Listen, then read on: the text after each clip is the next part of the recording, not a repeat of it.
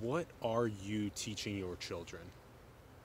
What are we teaching our children of the planet? What relation do we have to this air? What relation do we have to this water, to this food, to our planet, and to our sun?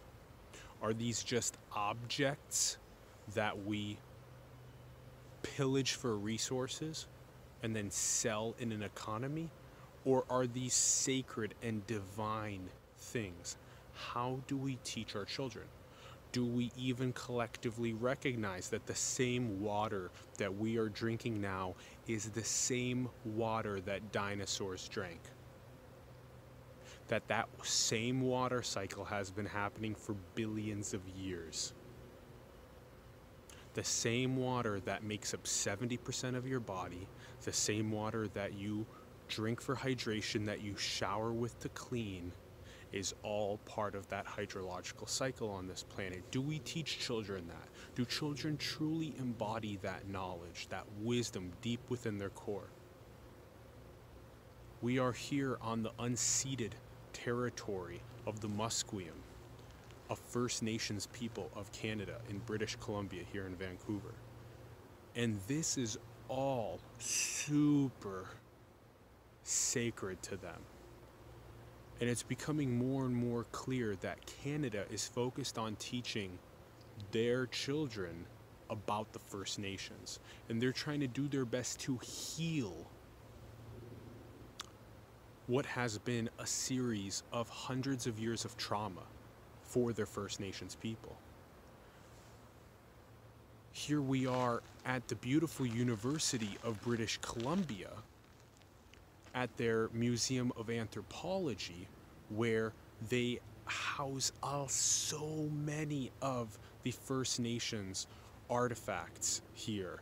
And they have a co-creative relationship, a harmonious relationship with many of the First Nations indigenous tribes that then help teach young children about the truth of their history. We in the United States and around the world can do better at teaching our children about the truth of indigeneity and the truth about colonialism and the truth about the traumas that it has caused, and further progress the healing that needs to happen in order for us to all be whole and for us to all consciously evolve together. What are we teaching our children? Think about it. Think very carefully about what we are teaching our children. Think very carefully about how it can be more about interconnectedness, interdependence on each other and nature, and not feelings of separation. Think very vigilantly about how it can be about augmenting the existing educational fabric to teach more about the First Nations around the world and what colonialism did, and how we can heal that trauma, how we can integrate best together moving forward. This is paramount. Canada is doing this well. They are healing well. And the United States can learn a thing or two. Imagine if California did this. Imagine if the East Coast did this. Imagine if all around the world we did a better job at truly teaching our children about First Nations people and about the history of what has happened and how to best integrate moving forward, how to best heal. This is a great learning lesson, and I'm very grateful to be here.